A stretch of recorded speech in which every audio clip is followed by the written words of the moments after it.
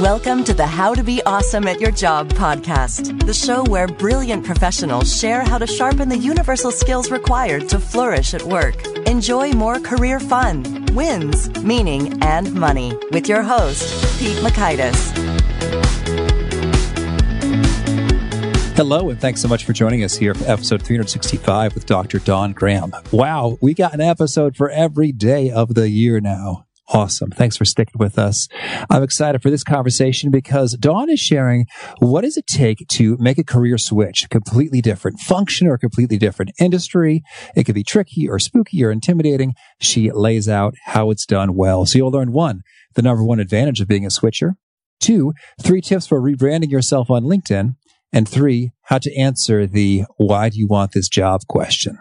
So if you'd like to take a look at the show notes, the transcript, or the links to items we've referenced, it's over at awesomeatyourjob.com/F365. And while checking out the cool stuff at awesomeatyourjob.com, I encourage you to check out the Gold Nugget summary email. So we got insights from Dawn and the 364 guests who've gone before her and all those to come after in all the more quickly readable text that goes right to your email, and it can be referenced in the vault forever afterwards. So that's the gold nuggets over at awesomeatyourjob.com. Now here's Dawn's story. Dr. Dawn Graham is a career switch coach, Wharton lecturer, and EMBA career director, author, licensed psychologist, Forbes contributor, and Sirius XM radio host of the popular Career Talk show. She combines her experience as an expert career coach, licensed psychologist, and former recruiter to give career switchers the strategies they need to break through obstacles and land the job they want. Big thanks to Dawn for sharing her wisdom with us, and big thanks to our sponsors. Check them out.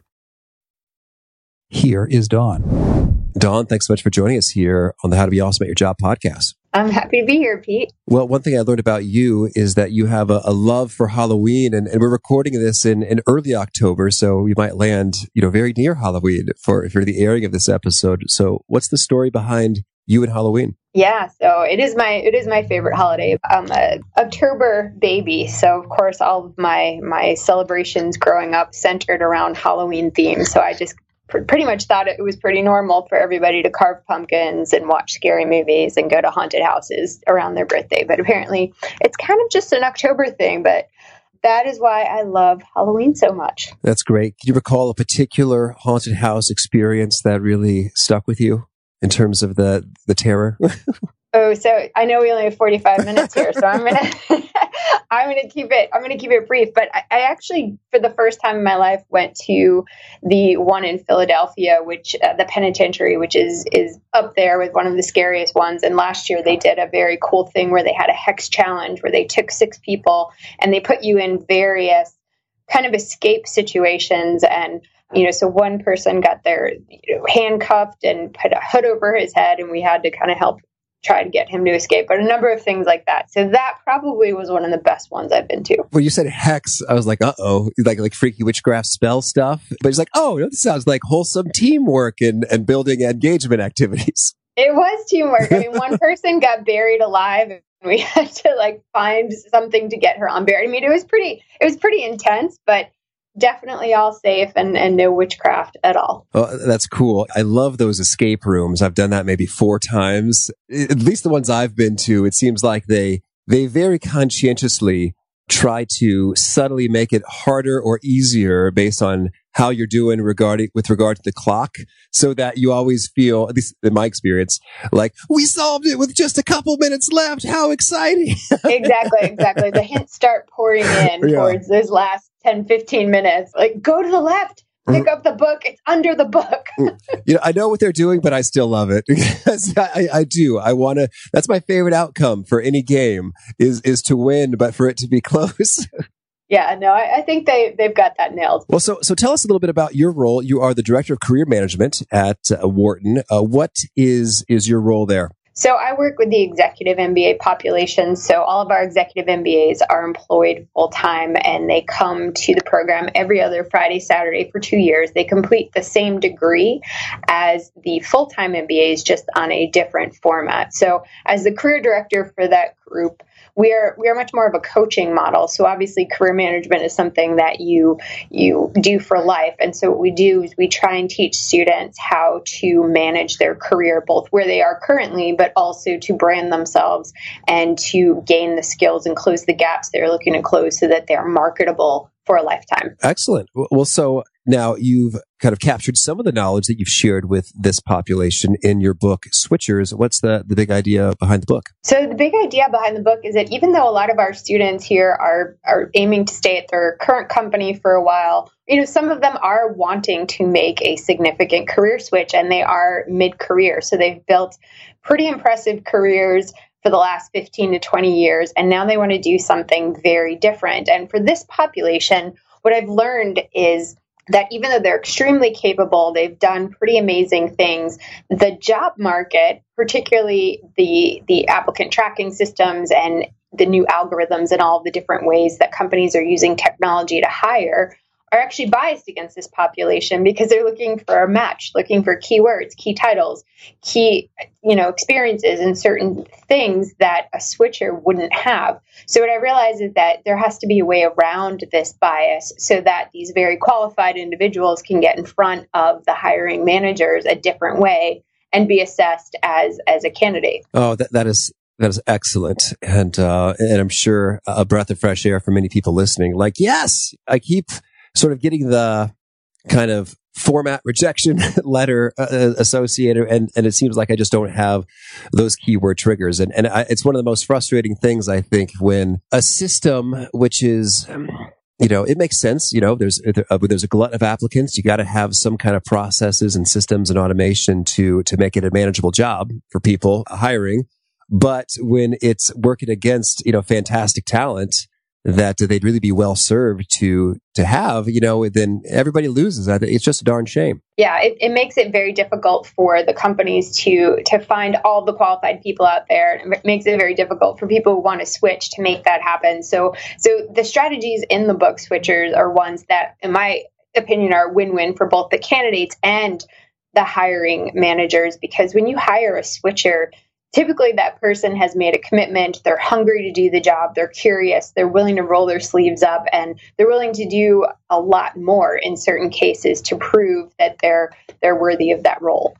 Mm-hmm. Right. Well, and I'm just thinking about all the benefits associated with someone who has less experience. That could seem like a liability, but it could also really be an asset in terms of, oh, wow, you think about this in a completely different way than the rest of us. Sometimes it's annoying to have to catch you up and explain, why this makes perfect sense. And other times you're the one who's coming up with brilliant ideas for that very reason, that you're coming at it from a completely different place. Yeah. And I'll tell you, Pete, in today's job market, what used to be linear careers that tended to stay the same for a number of years, what we're seeing is companies are looking more and more for people who are able to think critically, are able to influence others across different cultures, across different functions. They're looking for people who see creative ways and interconnections that other people haven't seen. So they are looking for individuals who aren't necessarily going to follow a playbook, which is another reason why I think switchers are so desirable, because they are taking their skills and their experience and they're remolding it in a way to apply it to the new market. And, companies can't keep up with hiring these days because jobs are changing so quickly. So people who have switched jobs frequently and have made progress and landed quick wins in those jobs are actually going to be more employable over time. That's excellent. Well, maybe we could open it up as before we get into some of the nitty gritty for what to do.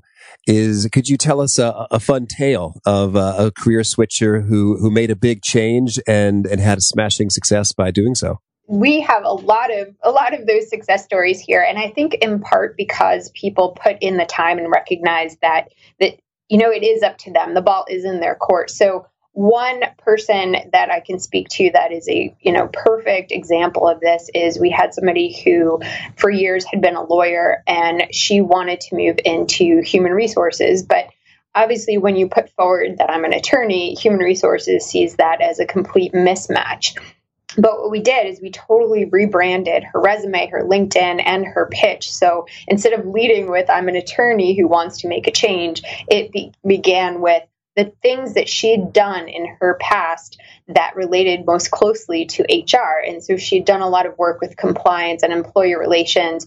And, while that was a smaller part of her job, she put that in the forefront and ended up taking a job internal to her company, which is one of the best ways to make a switch, actually, is making a functional switch internally in a company where you've made relationships, you've made progress in getting known, you've accomplished things in your current role, you have a history of doing well, you have a history of showing up and being reliable, the company wants you to stay. So they may be more willing to take a chance on you in a new role. And that's what she did. And she did that for 2 years and then eventually moved to a startup in HR, which is essentially where she wanted to land. We call this a stepping stone switch because she wanted to make a functional and industry switch, but she did it in 2 steps. So first she moved into her current organization's HR role by rebranding herself, did that for 2 years, and then moved into a very small startup in a tech industry, which was different from where she was working. That's clever. And it seems like a sensible thing to do. Don't say, hey, I'm an attorney looking to switch into human resources, but rather highlight your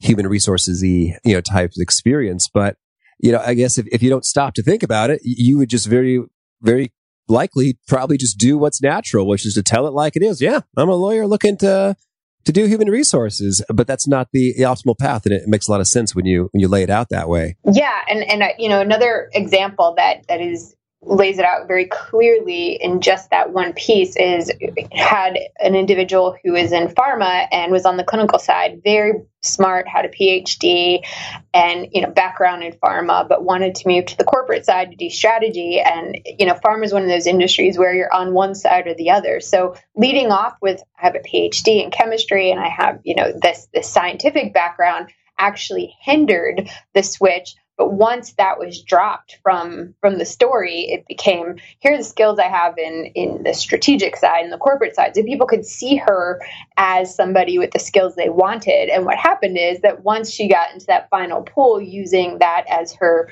starting point, the PhD became a unique selling point that made her even more qualified than the other candidates who didn't have that. So what I always say, Pete, is match first, stand out second. And what I mean by that is go in with the skills you have that they're most interested in, regardless of the other impressive skills you might have. And then once you're in that final pool, they're going to ask you, well, what makes you different from the other 2 or 3 candidates? And that's when you come in with your unique background. That is well said. And it just resonates as true in terms of, because at the first stage, it's like there's tunnel vision. The blinders are on. It's like, this is what I'm looking for. And then it's almost hard when you're in the hiring and resume reviewing position to really be creative and open-ended and freewheeling and thoughtful in such a way, because you just don't have that luxury when you're churning through so many potential resumes and applicants, versus when you're in the final stage. It's sort of like, okay, well, these are real human beings, and I really got a sense for what I like about them. And now, I'm really starting to sort of imagine working with them, and that really sort of makes sense that kind of thinking can work to your advantage at that stage, but not earlier. Yeah, and I think a lot of people believe that a hiring manager is going to do that work for them, that they're going to take the resume and start making inferences. Well, if you can do this, then maybe you can do this. And unfortunately, what we know is that maybe even if you get through the applicant tracking system, which more than 75% of resumes do not, even if you get to humanize, you're going to get 6 to 10 seconds. And in that 6 to 10 seconds, there's not a lot of time for somebody to make interpretations or think about how you might fit in the role. So you have to tell them up front and center.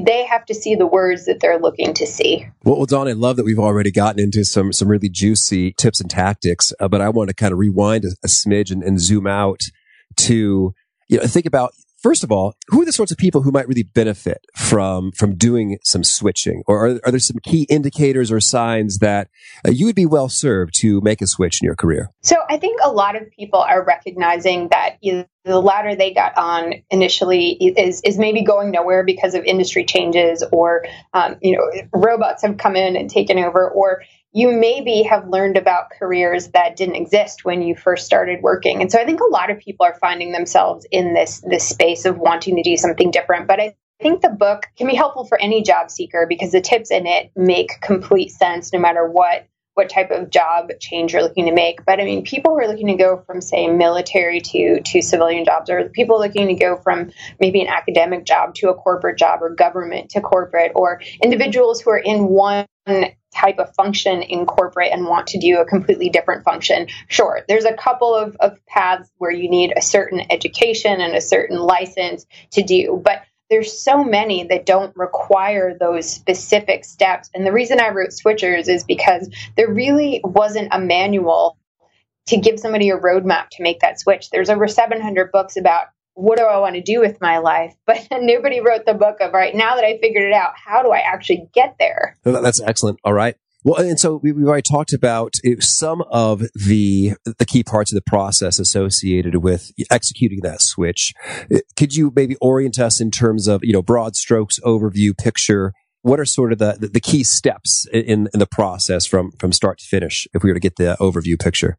Yeah, so I think first you have to determine if a switch is for you. So the book talks about the different types of switches that you can make and the different difficulty levels. And I think each individual has to assess, is this right for me in my life? And there's an assessment in the book that talks about, what does this mean for me? Because, I've seen people who say, I really, really want this, but then all of a sudden it becomes, well, I don't want to give up my salary, or I don't want to move, or I don't want to have a bad commute, or I don't want to give up being a manager. And so you start to throw in all these yes buts. You have to think about the fact that maybe a switch isn't right for you, and maybe you are either happier in your job than you realize, or you're too tied to that identity of your career, and this isn't the best time. So I think that's step one before you do too much in the way of going down that path. And then I say go all in on plan A. And what I mean by that is you have to develop this target, which in the book I call plan A.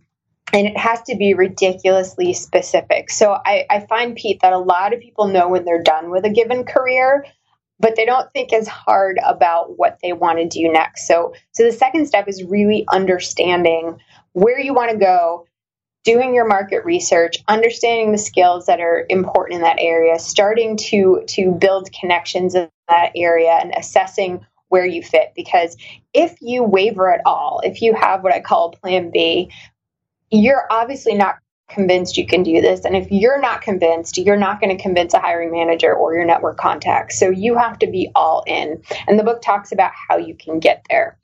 And then the next step would be rebranding yourself. Like we talked about with the examples earlier, you need to show up as the person they're expecting, because there's a lot of bias out there, and hiring managers don't have a lot of time to dig through and make inferences. And so getting a brand that aligns with where you're going and creating that image on your LinkedIn, on your resume, with your network contacts is so critical, because again, match first, stand out second. So the book talks about how you can look at your skills and you can do this.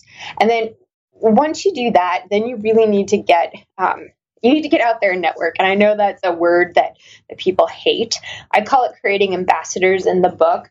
But here's the thing, a lot of people don't recognize that they have a huge network already. And they might say, well, yeah, but nobody works in the companies or the field that I want to go into. But what I say is that you're definitely underestimating the second level contacts. And the second level contacts are the people those people know. And once you start branching out into those circles, you're going to be surprised at the network you actually have built. So I talk about that. And we can get into that more later. And then obviously the last step is putting everything together and keeping the ball in your court, meaning you drive this process. So you build your network, you build your plan for interviewing, you build the process of creating a compensation package that you're looking for. You kind of have to drive all of that and keep that going. And it's hard and it's frustrating, because you're going to get some no's. I'm not going to sugarcoat it and say, oh, everybody's just going to be falling over ready to hire you for twice your salary. I mean, this is a tough process. There's going to be rejection, and there's going to be things that aren't fair. The book talks about those things and how to prepare for them, and even how to navigate them. But I also think it's important to let people know that this is a tough process, even though there is a roadmap for it. Well, certainly as you sort of laid it out, it was like, oh, this is a lot of stuff. Yeah. And so, I know it'll vary wildly, but could you give us maybe a rough sense in terms of hours on this process, on the hunt, roughly, hey, from X to Y, you might expect is what you're signing up for when you want to do a switch? Yeah, I think it depends on the industry you're going, how big the switch is. So are you looking to make an industry switch, a functional switch? Are you looking to do both? How the market is in that area. So if you're looking to go into venture capital, obviously that's a much, much smaller niche area than some other switches you might be going into. And I think that's the reason that the first chapter or two in the book talk about doing this assessment and saying, am I ready for this? Because what I don't want people to do, I've seen people, Pete, go back, they decide, I'm going to make the switch. And the first step I want to do is go back to school. And they spend 2 years getting a graduate degree and investing all of that time and money. And, one person I know did her internship. She went back to school for speech therapy. And the internship, which is the very last piece of this 2-year program, she's like, this is not at all what I expected it to be. I don't want to do this. And now what? So I've seen this happen so many times, and it makes sense. People are very, very tied to their identity and what that entails. And that might mean a certain income level. That might mean a certain lifestyle. That might mean, how you spend your time with your family or in your neighborhood or whatever those things are. So I want people to be very aware of the fact that this could be a great change for your career, but there are other levers that it might pull along the way. And if you're not ready to do that right now, that's okay. But I don't want you to get all the way through the book and realize that. I want you to know up front. Oh, yeah, that's good. And well, I'd love to do you have any sort of pro tips for doing a quick kind of a preview in order to not make that mistake of, I don't like this at all? Yeah.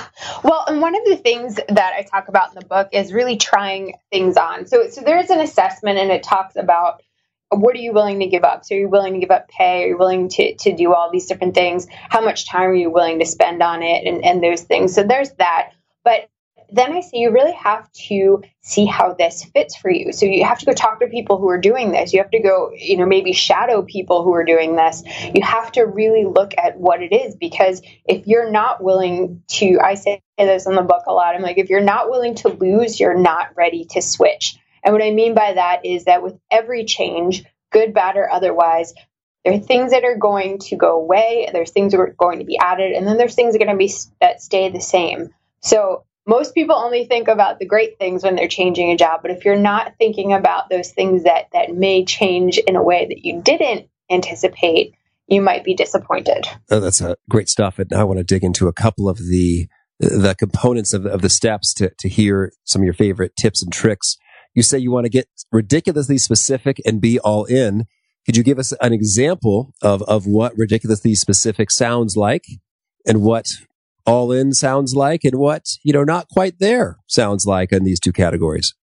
Yeah. So ridiculously specific means, the geography you want to be in. It means, the companies you want to be in. It knows the level, the compensation, the culture you want to work in. You want to, the size company, the titles that you're looking at, how your brand fits those titles. You start to build out your network in that area, but it's very, very targeted so that you can have a brand statement that if you say that to anybody, they're going to get what you mean, or they're going to be able to give you a piece of data that gets you to where you want to be. And in most cases, that's a company. So if you know the companies you're targeting, one of the best ways you can get advice is to share those company names with people because chances are, even if they don't work there, they have neighbors, friends, family, and former classmates, former colleagues, and they probably know somebody. So that's just one example. If you're telling me, well, I have 2 plan A's, I either want to be a consultant in strategy or I want to be in finance, then you're not ready. Because the thing is, social capital is very, very important today. I don't want to spend my social currency on somebody who's not sure. So if you tell me I want to go one of these 2 paths, if I give you a name of somebody and then you change your mind 2 months from now, I've kind of wasted one of my social currency cards on you. So I'm going to wait until you convince me that you've decided which path you want to take. And I kind of equate it to the difference between, if you have somebody come up and they say, oh, Pete, I need you to help me find a new apartment. My lease is up. And you say, great, I'd be happy to help. what are you looking for? And they say, well, 1 or 2 bedroom, 1 or 2 bathroom, not really sure of location. I haven't really calculated the rent yet, but you're going to say, well, you're asking me to do all the work for you. I can't possibly help you unless you give me some specifics. And so you can kind of use that example to say, if that's how you're going to your contacts, you're not ready and they can't help you. And worse, they may see you as whimsical. So when you are ready, you've damaged that contact potentially. Yeah, that's well said. And so then I want to now dig into the brand development side of things. What are some of your favorite tips there? So you mentioned that you have it consonant with the LinkedIn and the resume. What are some of the sort of best practices in terms of modifying those to tell the story you want to? Yes. So you're always building your brand, whether you think you have one or not, you do, because the human brain loves to categorize. And so all the actions you do, the people you associate with, how you show up, are you on time, are you late, what you say, do you roll your eyes with your body language, your emails, your dress, all this stuff, people are building a brand about you. And chances are your brand is very much tied to the job you're in now. So you have to shift that. And a lot of people push back on this, Pete, because they say, oh, brand, I'm not a brand, I'm a person, or that doesn't feel genuine to me. But here's the deal. You have a brand whether you like it or not. So I say, why not control what you're putting out there so that people start seeing you in this new light? So what I encourage people to do is take a look at their entire selves, look at all of their skills, all of their titles, everything they've done without qualifying any of it, and then start to pick and choose those things that are going to be most interesting to the audience they're targeting. So of course you have to look at your audience as well. And, a very easy example I can say is if you were going to buy a car and you were a young family and the salesperson was saying this car can go from 0 to 60 in 5 seconds. It's got leather seats and, it's got this great sound system. As a young family, you'd be saying this isn't the car for me. However, if that salesperson said, it has 8 airbags and run flat tires and it has this child locking safety system, all of a sudden that car seems appealing to you. And the thing is, all of those features might be in one vehicle. It's about what you put out there to your audience, and knowing your audience and putting those things out there that are going to resonate with them is really what brand is about. It's not being fake. It's completely authentic. It's just choosing what things you're putting out first. And then those other things are still a part of you, but that's not the part your audience is most interested in. Understood. So once you're kind of clear on, what they'd like to see and what you honestly have to show in those realms, do you have any sort of nitty gritty tips when it comes to the actual making or tweaking of the LinkedIn profile and the resume document? Well, what I would say is that as important as the things you put on are the things you take off. So one of the best tips I have in this area are, don't just layer on these other things, because as we talked about in the example a few minutes ago, if you're leading with a PhD and you're looking to move into a corporate job, they're immediately seeing you as not a fit. And it may be painful to take that off of your resume or your LinkedIn because you worked really hard to earn it. And I completely understand that. But if it's getting in your way versus building a bridge, you need to think about yourself as this new brand. And again, that could come in later as one of those unique selling points that seals the deal. But that's one of the things I would say when you're looking at your resume and LinkedIn, what you take off is just as important as what you put on. And now when you say take off, now I'm thinking, okay, you can drop the doctor or the PhD after your name at the top. And you can maybe skip the work experience associated with you in the lab or, your research that you were doing.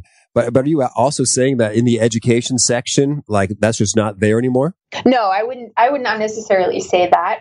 What I would say is you need to take a look at the whole landscape, and you have to kind of circle, what is my new audience going to be most interested in? So you can do that by looking at job descriptions. You can talk to people in the industry. You can talk to hiring managers in the industry to find out what is most marketable. And then there are things you just might want to leave off. Maybe you want to leave it off of your resume, but yet put it on LinkedIn because it's one of those things that as a nice to have. Or maybe you just decide that your market is telling you they don't want to see this PhD, or you have 5 degrees. And that in and of itself, some people say, oh, doesn't that make me look really impressive? And I say, no, it actually makes you look really confused. So you want to take those off. Or maybe your titles are very specific to a given industry, but don't really speak publicly about what you did. These are marketing documents. And I want to be clear, Pete, I'm not telling anybody to lie or make things up. But what I am telling you to do is think about, if you've got this really wonky title that's only recognizable internal to your organization, you might want to change that to manager and then put your title in one of the bullet points so that people understand what you do. Because there's this fine line between being completely 100% writing something that is internal to your company, but nobody else in the world could possibly understand. And modifying it so that you say, this is really a sales manager. We call it an evangelist in my company. I know that means nothing to the real world, so I put sales manager. Yeah, excellent. Okay, cool. And so I'm thinking about, when it comes to LinkedIn, any pro tips when it comes to the headline and how you play that game? Yeah, so remember that people look at LinkedIn on different devices. And more often than not, people are looking at things on their mobile phone nowadays. So think about everything from that perspective in terms of length of emails and such. So you want to put in your headline something that's understandable, something that a recruiter or somebody looking for you would be searching on. So a lot of people put kind of cute titles like Jedi, things like that. But let's face it, no recruiter is going there and typing Jedi. They're I want an SQL Jedi. That's what I'm looking for. I mean, so there's a balance between, what is somebody actually searching for and what is going to be descriptive about what I'm doing. So one, absolutely modify your headline. And you have a number of characters. So a lot of people default to their current job, but especially if you're a switcher, you definitely don't want that to be the case. You want it to be more aspirational in nature. And again, you're not making stuff up, but you might say ideally suited to, or you might have 10% of your job is what you really want to make 100% of your job. If that's in your background, that's fine to put in your headline if you've done it. Or maybe it was 3 jobs ago and you're like, well, that's not what I do now. You know what? That's okay. You have that experience. So you can put that front and center, because remember, that's what your audience wants to see, and you have it. Excellent. Well, so I want to get a couple quick tips. If you find yourself in the good position of having an interview, any quick do's and don'ts? Yes. So if you get to the interview stage, I think one of the things you have to remember is that you've now earned a seat at the table. So I think one of the things that I encourage switchers to do is not psych themselves out, because it's really easy to look at the job description and say, but I don't have this and I don't have that. And these other candidates, forget it. You've earned your seat there. You've evened the playing field. The other thing is, if you've earned your seat at the interview table, chances are they believe you have the basic skills to do the job. If you were referred in, then that goes a long way in showing fit, because that's one of the ways that companies assess fit, that somebody referred you in.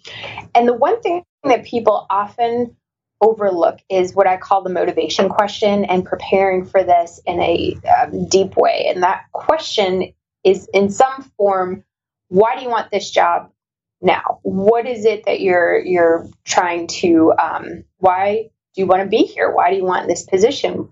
And it's a very common question that people are asked in all interviews, yet most of the answers are underwhelming. They're not thought through. Well, I'm passionate about what your company is doing, or your company's got a great reputation, or something that's pretty generic. And I would say this is the make or break question. This is the question where they're going to hire you or not, because this is the question that tells them how hungry you are to do this work. And that's what they're looking for. They're looking for people who are hungry, who are going to come in, and as the job changes, that people can adapt to that job. As balls come in out of left field, people who can handle those situations. They're looking for people who have committed in some way in their background to building a career in this direction. They're looking for people who understand how this fits into their longer career trajectory. And they're looking for people who are genuine about why they want to be at this company and who've done their research. They need a very specific answer. And if you nail that question, that's where you're going to seal the deal. And so you mentioned most answers are underwhelming. And so I can think of many underwhelming responses. Well, this isn't it. You're a leader in this industry, which I'm very passionate about. And I've always had a long-standing interest in this area. And it would just be great to be here. So I could think that's underwhelming. So could you give us a demo of what nailing it sounds like? Yes. There's actually and just kind of a process in the book about what I call your career story. And your career story is what you're really going to develop to nail this question. And the career story goes through a couple of different aspects of kind of nailing the motivation question. So you want to essentially go through how you've committed to the actual job already, meaning that if you're a switcher, you've maybe done an internship, or maybe you volunteered, or maybe you have taken some classes, gotten a certification. I mean, there's a lot of things that you can do to get that type of experience. You want it to fit into your story as genuine and fit into the long-term career plan. And you want to show how your skills nail what they're doing. So, for example, let's go back to the lawyer from the beginning of the interview who is looking to switch into HR. So what she may say is something along that when they ask her, why do you want to be in this position?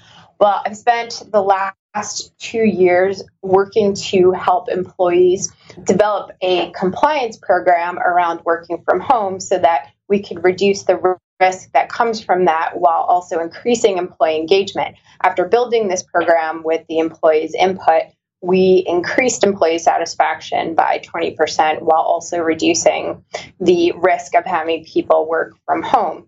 And after doing this, what I realized is that my background as an attorney can really fit into the needs of HR as companies are looking to grow and increase employee engagement and reduce risk around retention. And so now I'm looking to move into your company, which is a growing startup, where one of the things that you've talked about in your mission statement is building a company around the employees. And that's something that really resonated with me based on the type of work that I've been doing.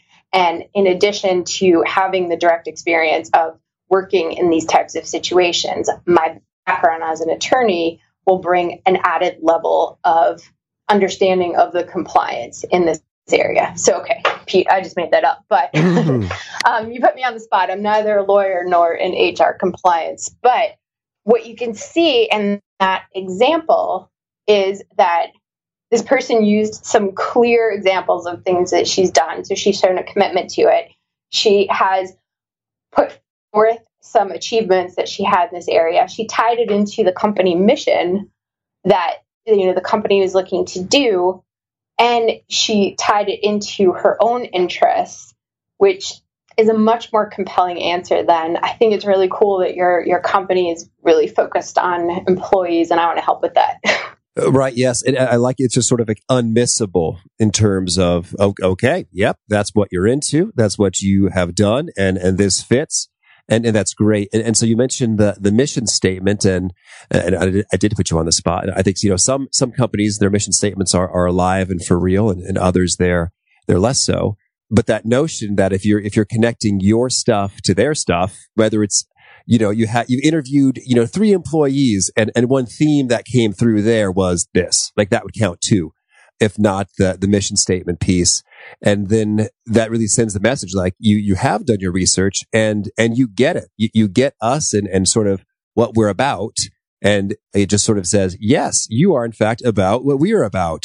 Excellent. Yeah. And I think the important thing about that is that there's a concrete example involved. Like, it's really easy to say, I'm totally into that, or that resonates with me.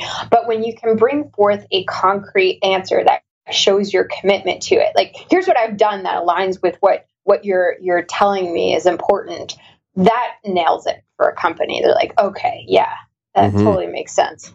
Lovely. Well, Dawn, tell me anything else you want to make sure to mention before we shift gears and hear about some of your favorite things. Yeah, so I think one of the other pieces of switchers that I've worked really hard to make different is adding a lot of psychology to it. As a licensed psychologist, one of the things I realized early on is that business interactions, particularly the job search, is very much about psychology and how humans understand one another and interact. So there's a number of things in the book that talk about this and understanding things like loss aversion or confirmation bias or reversible decisions and other things like this that help people, again, whether you're a switcher or not, understand what's happening on the other side of the desk so that you can be as competitive as any non-switcher in this process. Because when you understand what the biases are for a hiring manager against hiring somebody who doesn't have a traditional background, then you have a competitive advantage of putting together a strategy to combat that. Beautiful. Thank you. Well, now could you share with us a favorite quote, something you find inspiring? I have to say, I'll give you one that I find inspiring, but then I want to give you one of my own that I like to say a lot. So you're always one decision away from a totally different life. I love that. Very inspiring. And then one of the things I say to my students a lot is luck is what happens when preparation meets networking. So little play on Seneca's standard quote there. And how about a favorite book? I have many favorite books, as I'm sure most of your listeners do, but one of the ones that I've read recently that I like a lot is Building Your Dream Network by Kelly Hoey. And if you're one of those people who doesn't like networking or doesn't see the benefit in it, you need to read this book. Oh, yeah. We had Kelly on the show. She's great. Perfect. And how about a favorite tool? So one of the favorite tools I like, and I reference this in Switchers a lot, is Steve Dalton's The 2-Hour Job Search. It's another great book, but specifically the tool he creates in the 2-Hour Job Search pinpoints that part of the job search process that's very ambiguous and everybody hates. So if you are going through a job search process, I completely recommend that book. What's the ambiguous part we all hate? So the ambiguous part you all hate is that part in between figuring out what you want to do and you have your resume done and you have all that done, and then getting to the interviews. So it's a very, very small part between having everything ready, set to go, and interviewing. That small part. Oh, gotcha. Cool. And how about a favorite habit? Favorite habit, I would say consistently doing one thing every day towards my larger goal. No, well, now I'm intrigued now. And is that sort of the idea is you pick one larger goal at a time? And then that's the rule is, hey, every day there's going to be at least something toward this. So I actually have a couple of goals I'm working on, but I think making a conscious decision every day to make sure. So for example, one of my goals is to do a TED Talk. So am I doing something every day that creates a situation where I move closer to that in some form or fashion? Some of it's indirect, but other things are more direct. And I think when you do that, that's when the bigger things start to happen. One of the things I always tell job seekers is that if you're not doing something in one small way every day, then chances are you're not going to get any closer to that goal. We all think it's going to happen overnight. I wish. If you figure that out, Pete, you let me know. Oh, certainly, yeah. And what's cool about that is I imagine that you might have a big old list of things that could conceivably move you closer to that, and such that every day it's not sort of the exact same thing. And it might be for a while, like email 3 people, but I can imagine there could be dozens of potential activities that can bring you closer to that. And you've got sort of a running list that you are referring back to when it's, goal progress time. Mm-hmm. Yep. And I think it also too becomes a habit for other things you want to achieve because, at the end of the day, we'll probably never get to all of our to-dos on our list. But if you have a goal on your plate, you want to make sure you get to that to-do that day. It can take 5 seconds. It could take 5 hours, but you want to make sure that you hit that day. Awesome. Thank you.